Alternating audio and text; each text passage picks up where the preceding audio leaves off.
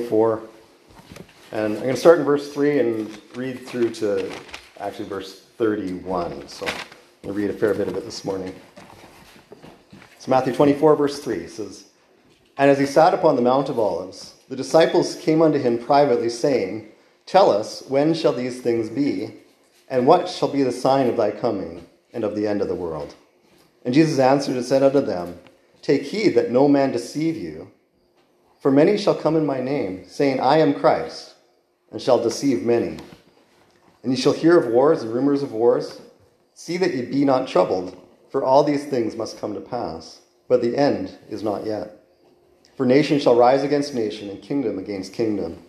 And there shall be famines, and pestilences, and earthquakes in divers places. All these are the beginning of sorrows. Then shall they deliver you up to be afflicted, and shall kill you, and ye shall be hated of all nations for my name's sake. And then shall many be offended, and shall betray one another, and shall hate one another. And many false prophets shall rise, and deceive many.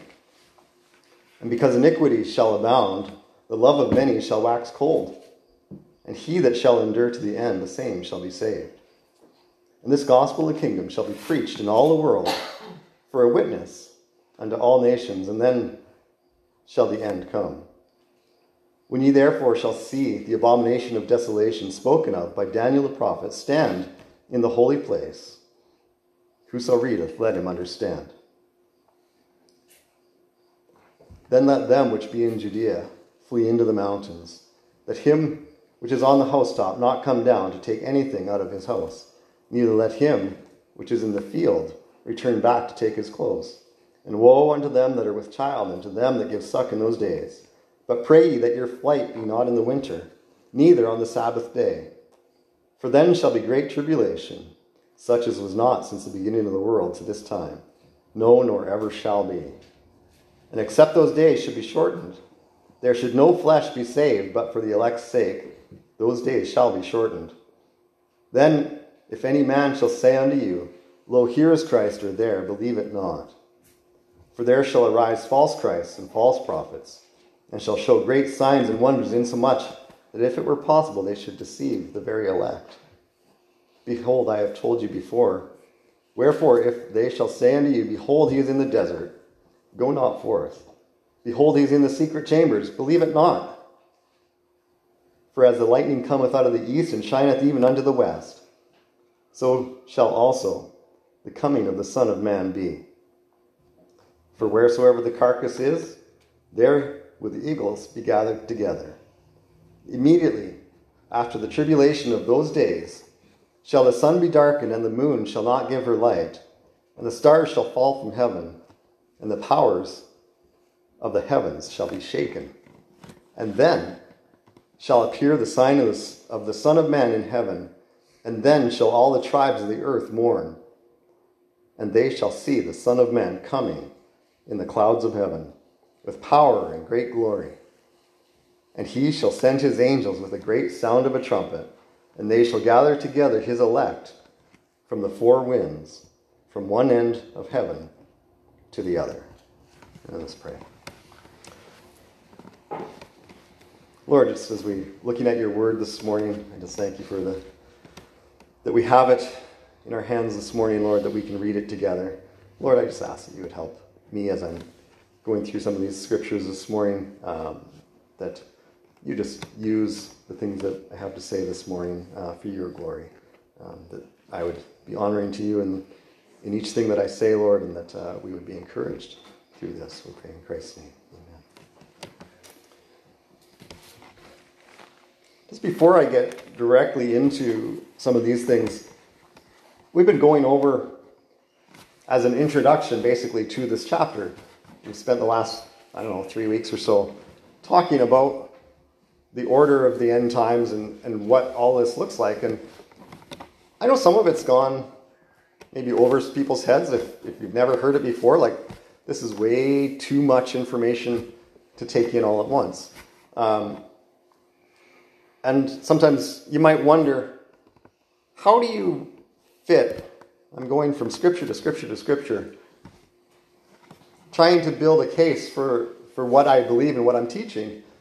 You say, how do you piece all these things together? And I think I remember the passage. It's in Isaiah 28, if I'm not mistaken. Yeah, so Isaiah 28, verse 10, and there's a series of verses, but verse 10 sort of sums it up. It says, "For precept must be upon precept, precept upon precept, line upon line upon line, here a little and there a little." And it's just establishing this. We must build our understanding and we build our doctrines and our theology on Scripture, and we piece Scripture together, a little bit here and a little bit there. And as we study these things, I was talking with Jeff the other day. I listened to his message from a few weeks back online afterwards, and there was something in there. He's talking about the axe head that floats, and he talked about the prophet cut off the branch and tosses it in the water to cause the axe head to swim. And I said, I don't know how many times I've read that passage, and not once did I connect that branch to the branch. And he made that connection, that branch is Christ, and then it's a picture of our salvation. I was like, that was really good. But it's those little things, and we're just talking about that you look at Jesus' teaching, and he gets into this with the Pharisees and the Sadducees, actually, about, is there a resurrection? And he quotes the scripture that says that God is the God of Abraham, the God of Isaac, the God of Jacob.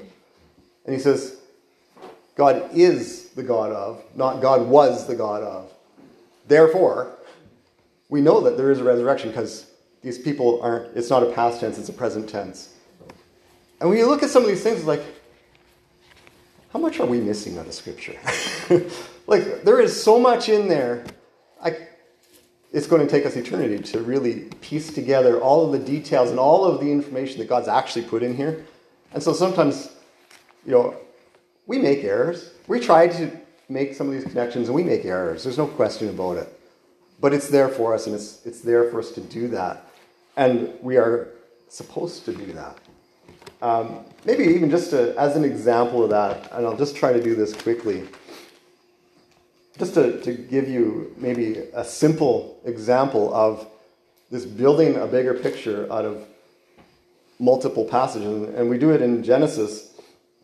Genesis chapter 1, we have the creation story of those 6 days of creation. And verse 26, it says, "And God said, let us make man in our image, after our likeness, and let them have dominion over the fish of the sea, and over the fowl of the air, and over the cattle, and over the earth, and over every creeping thing that creepeth upon the earth. So God created man in his own image. In the image of God created he him, male and female created he them." And so here we have this, the story of creation. Here's a statement of how God did this. But we get into chapter 2, and verse 4 says, "These are the generations of the heavens and of the earth when they were created, in the day that the Lord God made the earth and the heavens." And then he says, "And every plant of the field before it was in the earth, and every herb of the field before it grew. For the Lord God had not caused it to rain upon the earth, and there was not a man to till the ground. But there went up a mist from the earth, and watered the whole face of the ground. And the Lord God formed man of the dust of the ground, and breathed into his nostrils the breath of life. And man became a living soul." And so here's a second account of God creating man. And it just adds a detail in that wasn't included in that first account. And then it carries on, and it talks about the Lord God planted a garden eastward in Eden, and he put the man there whom he formed. And he describes Eden and the land.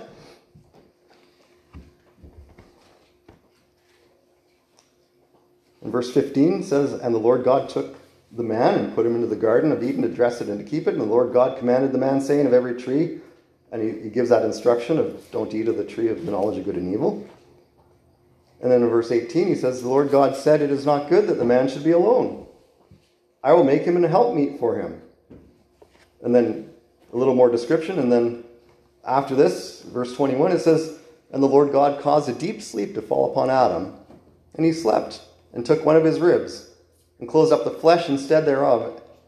And the rib which the Lord God had taken from the man made he a woman and brought her unto the man.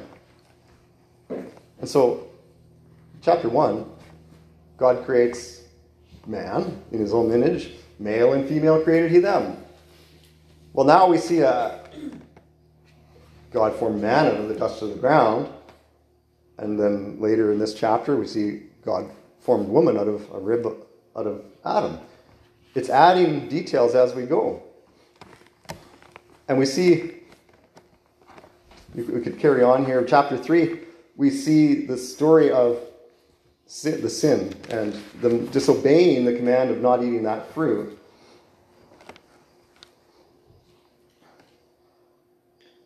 And chapter 4 says Adam knew Eve his wife, and she conceived and bare Cain. And then it says in the next verse that they bear Abel, his brother, and then we see the story of Cain and Abel, and Cain killing Abel. But in the next chapter, chapter 5, it says, this is the book of the generations of Adam. In the day that God created man, in the likeness of God made he him. Male and female created he them, and blessed them, and called their name Adam. Their name, Adam. In the day when they were created, and Adam lived 130 years, and begat a son in his own likeness after his image, and called his name Seth. Well, that's not... Okay, so if I stop there now, we see that there are multiple accounts of God creating man and woman, and it adds detail each time. And this is all close together, so it's easy to do, right? And here, the next thing is we see their children.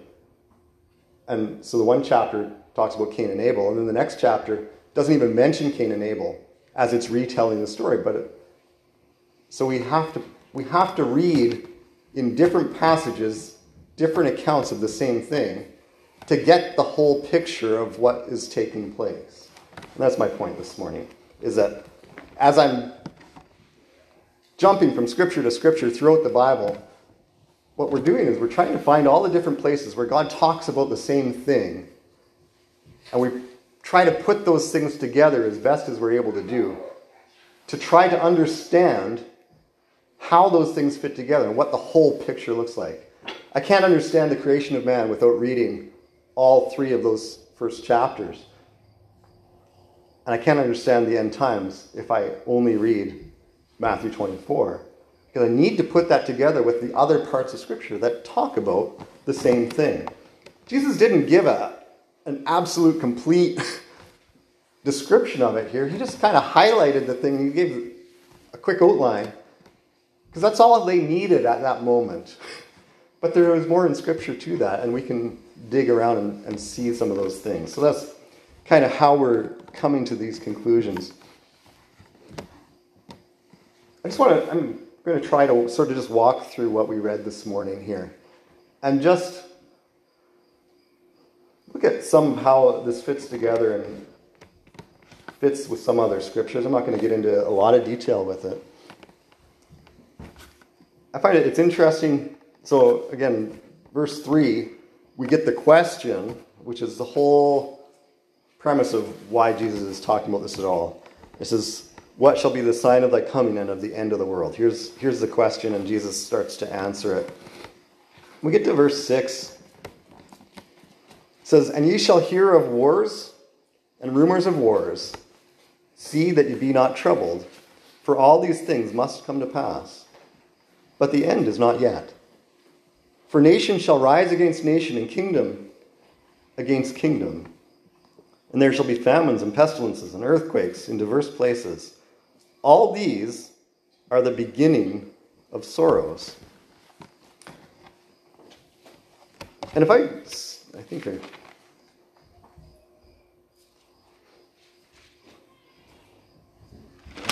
It's not what I thought I was saying, but this is the beginning of sorrows. But you know, if we take those couple of verses, verse 6 and 7, and we turn back in our Bibles to Revelation chapter 6, the book of Revelation very clearly is a sort of a comprehensive picture of what those last days are going to look like. And so, but it's not an easy book. There's a lot of pictures of John trying to describe things that he's seeing from a perspective that doesn't allow that very well, because he's in 2,000 years ago looking at stuff that's taking place maybe now, maybe in the future, of technology and events that he just can't describe in the same way we would describe them today. And so we have to try to interpret some of this, and then we got to figure out timeline, sometimes very much like what I read in Genesis. He's doing the same thing here. He sort of outlines the whole thing and then backs up and fills in some detail. And so we got to sort of piece that together and try to figure out where each part fits and how it all fits together. And I don't even agree with myself in... I'll make a statement regarding where something fits, and then I look at it another way. I was like, no, I think I'm wrong there. And I see it both ways, and I'm like, well, I don't know which is right. But you don't have to be absolute in some of these things, but understanding that it does fit and that these things will line up, especially as we see it playing out when it happens. But you get into chapter 6 here, and it lines up exactly with what Jesus just described in Matthew 24. It says, well, I'll just outline it here, is like, we have the seal judgments, and we get the Lamb in heaven is opening the seals, and each seal reveals some form of judgment on man. This is the beginning of the tribulation. This is the very first part of that 7-year tribulation period as it's being described. And so we get that first seal is opened. Verse 2 says, I saw and behold a white horse, and he that sat on him had a bow, and a crown was given unto him, and he went forth conquering and to conquer. And we look at that a little bit, and you see that he's got a bow, but he doesn't have arrows. And we go back into Scripture, and we see that there's some descriptions that opening scene of the tribulation is one of a declaration of peace. There's a peace treaty to be signed for 7 years. But, and I'm not going to go jumping to all those scriptures, but it's describing that there's going to be a lot of death caused by this declaration of peace. And so this is he goes conquering and conquering, even though he's coming so-called in peace. There's a lot of conquering going on and a lot of killing going on. And try to match this with Matthew 24. And you shall hear of wars and rumors of wars. And the very next seal is also, the second seal is of war. And verse 3 says, when he had opened the second seal, I heard the second beast say, come and see. And there went out another horse that was red, and power was given to him that sat thereon to take peace from the earth, that they should kill one another. And there was given unto him a great sword. And so here we have wars, rumors of wars, all these things going on. Verse 5 is the third seal. It says, and when he opened the third seal, I heard the third beast say, come and see, and I beheld, and lo, a black horse. And he that sat on him had a pair of balances in his hand. And I heard a voice in the midst of the four beasts saying, a measure of wheat for a penny, and 3 measures of barley for a penny. And see, thou hurt not the oil and the wine. Now we look at that verse, and you have to do a little bit of research as to what the measure is and what the penny is. But as we look back into Scripture, we can see, comparing what some of the Jesus parables and whatnot, we understand that that penny is a day's wage, and that measure of wheat is a day's worth of food. And so it takes a day's earnings to pay for a day's worth of food. There's some hard times. There's famines in the land. So, but you look at that sentence also, and it's just a point of interest. It ends in the end of verse 6 says, "And see thou hurt not the oil and the wine." And they describe oil and wine as being the rich person's things. These are things associated with wealth. It says, "Hurt not the oil and wine." You know what? The upper class is not affected by this famine. It's like it's not a true famine. People, the public can't hardly earn enough money to buy food for their family. But those who are the ruling class have no lack of anything. It's funny how that works. But this is what Jesus is describing. Rumors of wars and rumors of wars. Oh, this is the part that I said. It says, "See that ye be not troubled. For all these things must come to pass, but the end is not yet." You know, I used to read that thinking, well, this is just a description of the time leading up to the tribulation. But no, this is how the tribulation actually begins. This is, don't worry yet. It's not even getting bad yet. It looks bad to you, but it's not bad yet. There's a lot worse to come. The end is not yet. And so we've got some time left as we go on here. Sorry, so the third thing was the famine. And the fourth seal, verse 7 says, "And when he opened the fourth seal, I heard a voice of the fourth beast saying, Come and see. And I looked, and behold, a pale horse. And his name that sat on him was Death. And hell followed with him. And power was given unto them over the fourth part of the earth to kill with sword, with hunger, with death, and with beasts of the earth." And that beasts of the earth could be anything like your plagues that were in Egypt that were destroying crops and making sicknesses. It could be your microscopic viruses and bacterial infections and all kinds of disease. It would be an all-inclusive thing of all of these together. And there is just, the world is described is just like death. Death and hell followed with him. What a horrific picture of what these days are going to be like. But Jesus says all these are the beginning of sorrows. It's just getting started. It's not even the bad part yet. And so we see these seals in Revelation 6. The descriptions match almost exactly with what Jesus said is going to happen. And he just sort of highlights it, right? Gives the basic details, and John's giving this more elaborate picture.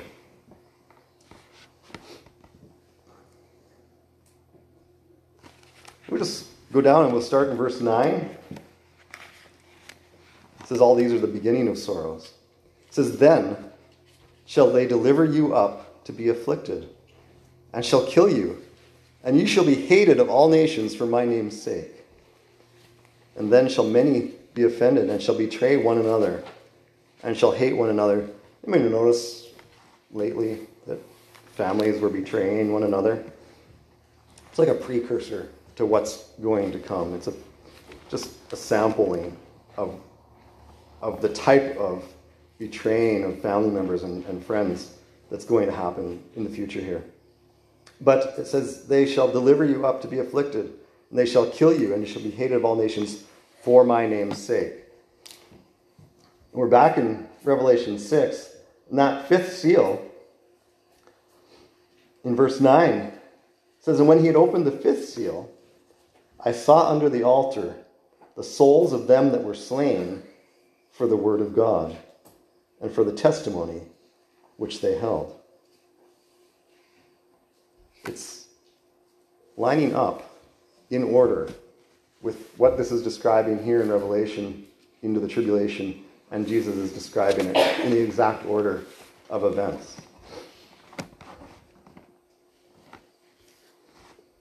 We get to verse 11, it says, "And many false prophets shall rise and shall deceive many." says, because iniquity shall abound, the love of many shall wax cold. But we get into this stage of the tribulation now, is we're starting to see, it says, many false prophets shall arise. And he takes kind of a bit of an interlude here. There's a side note in verse 12 to 14. It talks about, iniquity shall abound, the love of many shall wax cold, but he that shall endure to the end, the same shall be saved, and this gospel of the kingdom shall be preached in all the world for a witness unto all nations. It's like, even amongst all these things going on, the preaching of God's word is going to continue. And it's going to go throughout the whole world at that time. Imagine that is what happens, isn't it?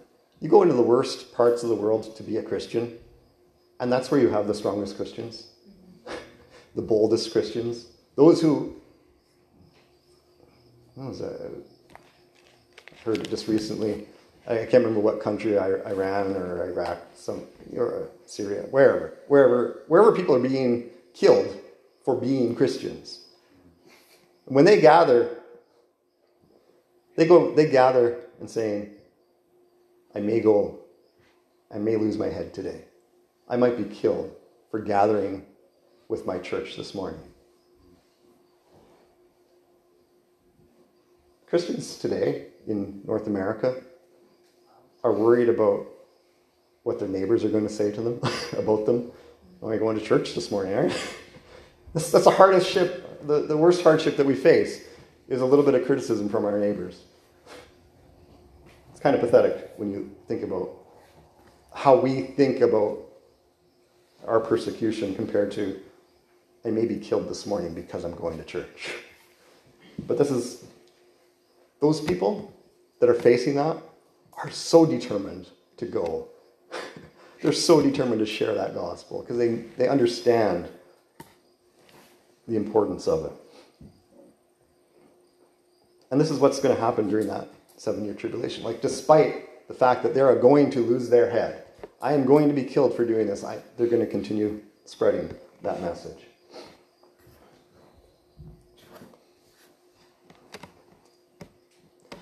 When we get to verse 15, Matthew 24, it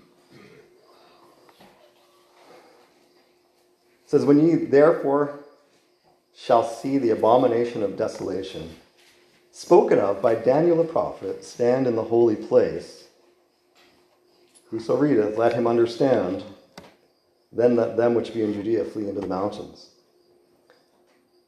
Don't you hate that bracketed statement, whoso readeth, let him understand? I don't know how many times I read that. I'm like, no, I don't understand. What's it saying? But we go back to the book of Daniel, and he even tells us that this is where to go look. Spoken of by Daniel the prophet. All right, well, let's go read the book of Daniel and see what he has to say about it. And he talks about it in at least 3 different places. We won't read the whole book this morning and the whole context of it. I was turned too far back for Daniel. Daniel chapter 9, verse 27. It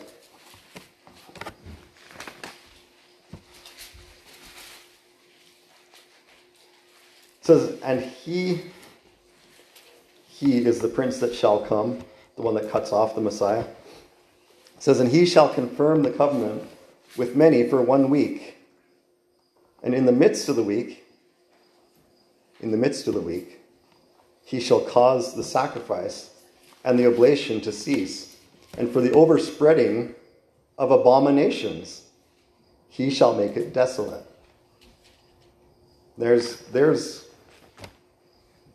we read it, the abomination of desolation. All right? So here's what he's talking about. Even until the consummation, and that determined, shall be poured upon the desolate. So we need to grasp that this is that 70th week in that prophecy of Daniel. And in the middle of that week, this is interesting, isn't it? It says he's going to cause the sacrifice and the oblation to cease. For the last 2,000 years, nearly, there has been no sacrifice because there has been no temple. There has to be a temple in existence for this to be fulfilled. You know what's happening in Israel right now? Is they're gathering all the pieces. They've actually established all of the stuff required to build the temple, and they're getting that permission. The mosque that they say is on the Temple Mount, they now believe that there's a spot right next to it where the temple actually was. And so they're trying to make a place where they can build that temple. And that's the beginning of verse 27 is probably that. It says, he shall confirm the covenant with many for 1 week. It's like, you know what? Here's your chance. You can build this temple and you can start doing those sacrifices again. And the Jews are going to start doing those sacrifices. But halfway through that week, halfway through that 7-year period, he's going to break that covenant. He's going to cause the sacrifices to cease. And for an overspreading of abominations, he shall make it desolate. If we go over to chapter 11, he talks about it again.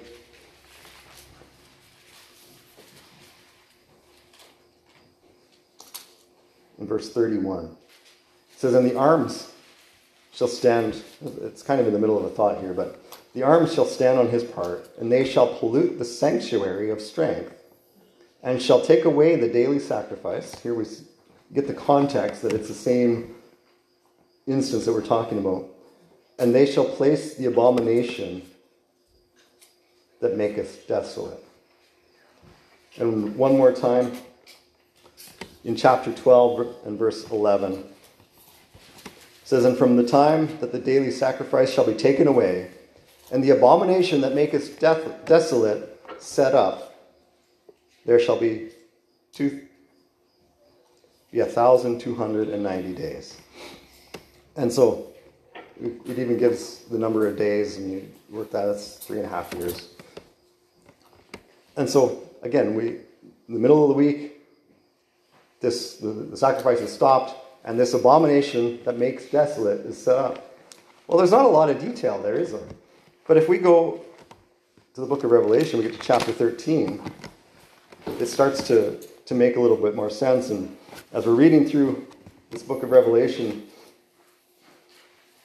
we see the setting up of the Antichrist, or the beast. I don't know how much of this to read. It's hard to not read the whole chapter to see the whole picture, but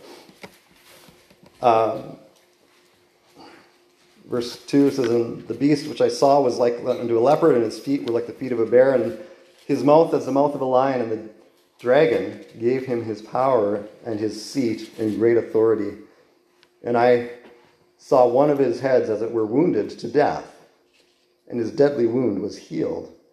And all the world wondered after the beast. And then as we go down to verse 13, picks up again, it says, and he doeth great wonders, so that he maketh fire come down from heaven on the earth in the sight of men, and deceiveth them that dwell on the earth by the means of those miracles which he had power to do in the sight of the beast, saying to them that dwell on the earth that they should make an image to the beast, which had the wound by the sword and did live. And he had power to give life unto the image of the beast, that the image of the beast should both speak and cause that as many as would not worship the image of the beast should be killed. And it describes he's going to deceive with great wonders. And here's this beast being set up, and he's going to stand in Christ's place, just calling himself Christ, in the temple at the midpoint of the tribulation. And so here's that, lost my spot, that abomination of desolation. If I'm piecing it together correctly, I believe I am, that is the Antichrist, what we call the Antichrist, the beast of Revelation, setting up, breaking that covenant halfway through the tribulation, and putting himself there in the place of Christ, calling himself Christ. And here is an abomination that causes desolation. Because if you don't take his mark and bow and worship him, you're destroyed. You're killed. And so we see the connection again. What's going on in what Jesus is describing in Matthew 24 matches the initial prophecy that started in Daniel. It matches the description as it takes place and unfolds in Revelation. All these things connect together, and we can see the bigger picture as we put line upon line and precept upon precept together here.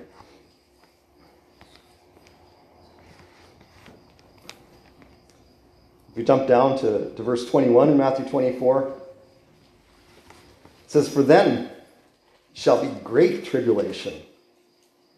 Well, what was before this? It's a description of death, and hell follows with it. Like everyone's dying. It's all war and famine, and like it sounds pretty horrific already, but that's, Jesus said, this is the beginning of sorrows. It's going to get worse. And so at that midpoint of that tribulation, he says, "Then shall be great tribulation." This is just kind of tribulation leading up to this, but it's going to get worse. "Such as was not since the beginning of the world to this time, no, nor ever shall be." He says, "Except those days should be shortened, there should be no flesh saved. But for the elect's sake, those days shall be shortened." God's still watching his people, protecting his people, controlling. Even though this is God's judgment. We really established that this is God's wrath being poured out on men for disbelieving. But even as that's happening, and he's allowing Satan to just be unleashed on earth and horrific things going on, God never relinquishes control. It's never out of his hand where he can't protect his people, and he continues to protect his own, even throughout all of these terrible things that are going on.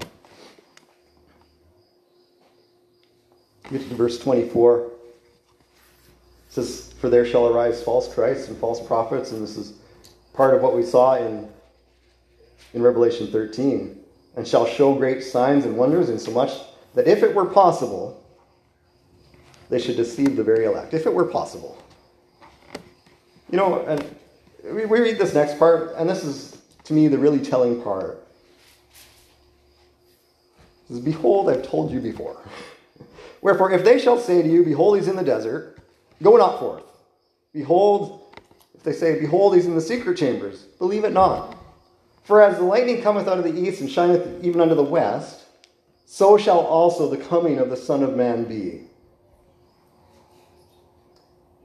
You do not have to go and find him, because you are going to see him when he comes. There's no hiding spot when he comes. And so, if you hear a rumor, Christ came, he's in the temple in Jerusalem, come and see. And you start turning on your TV or whatever, hop on a flight to go and see, you're looking at the wrong thing. And it says, it'll be so convincing. He is going to be so powerful. He's going to do such amazing miracles that it's going to be convincing. Those who, he says, if it were possible, it would deceive even the elect. If it were possible. God's elect in this, it's like those who actually believe Christ, those who see it for what it is, they know better. We should know better. When we see false signs, false miracles, as a Bible student, I should no, that doesn't match what it says here. This isn't this isn't God working. This is something else. We should be able to recognize those things. And it says that if it were possible, it would be deceived. No, it won't be possible to deceive God's elect at that point. They will see all of it and they're like, wow, that looks awful close to what I thought it was. But no, it doesn't fit, because it says right here that it's going to be As lightning cometh from the east and shineth unto the west, so shall the coming of the Son of Man be. And it describes in a couple of verses here, then shall appear the sign of the Son of Man in heaven, and then shall all the tribes of the earth mourn, and they shall see the Son of Man coming in the clouds of heaven with great power and great glory. Oh, no, I'm going to see him when he comes. It's not going to be I have to go and turn something on to see it happening. It's like, you are going to see it. There's no hiding it when he actually comes.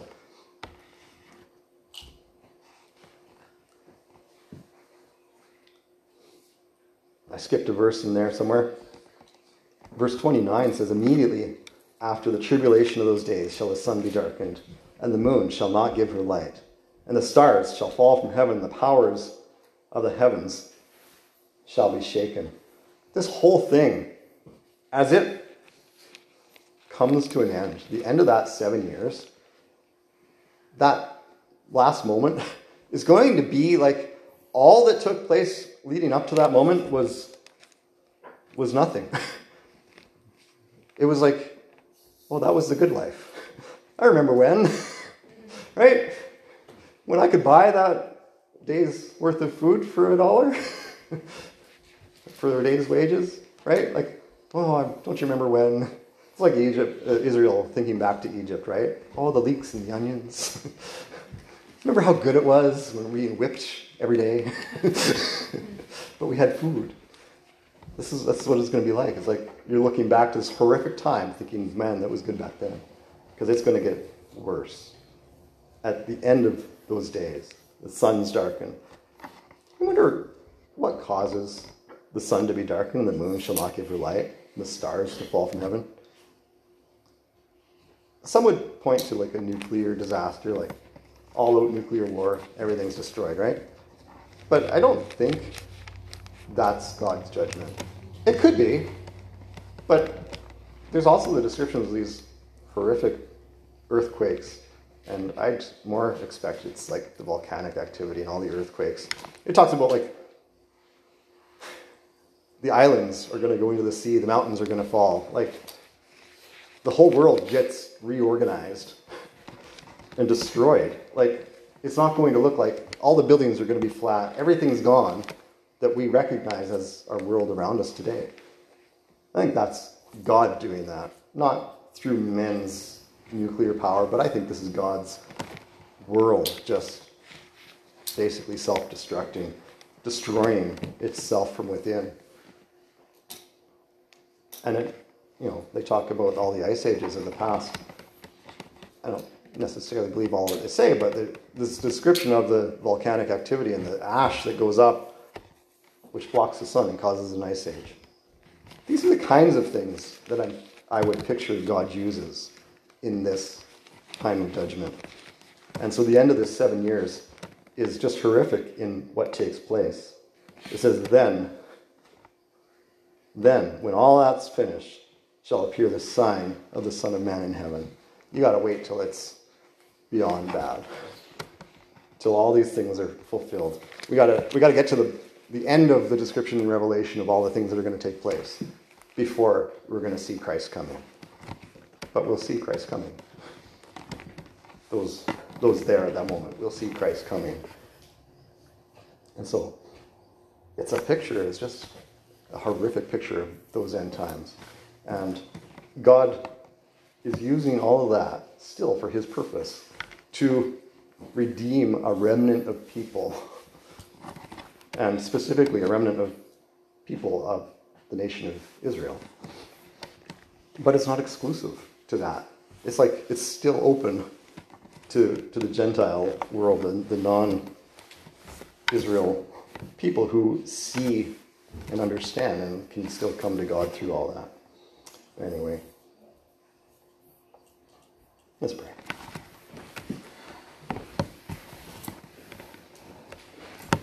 Lord, as we look at these things and the events of this 7-year period of tribulation that is described in the various places through Scripture, there's not a lot of encouragement to be had in those things, except that we see your hand still working through those who have put their trust in you, Lord, and are spreading your word throughout the world, and Lord, that you are still protecting that remnant of people.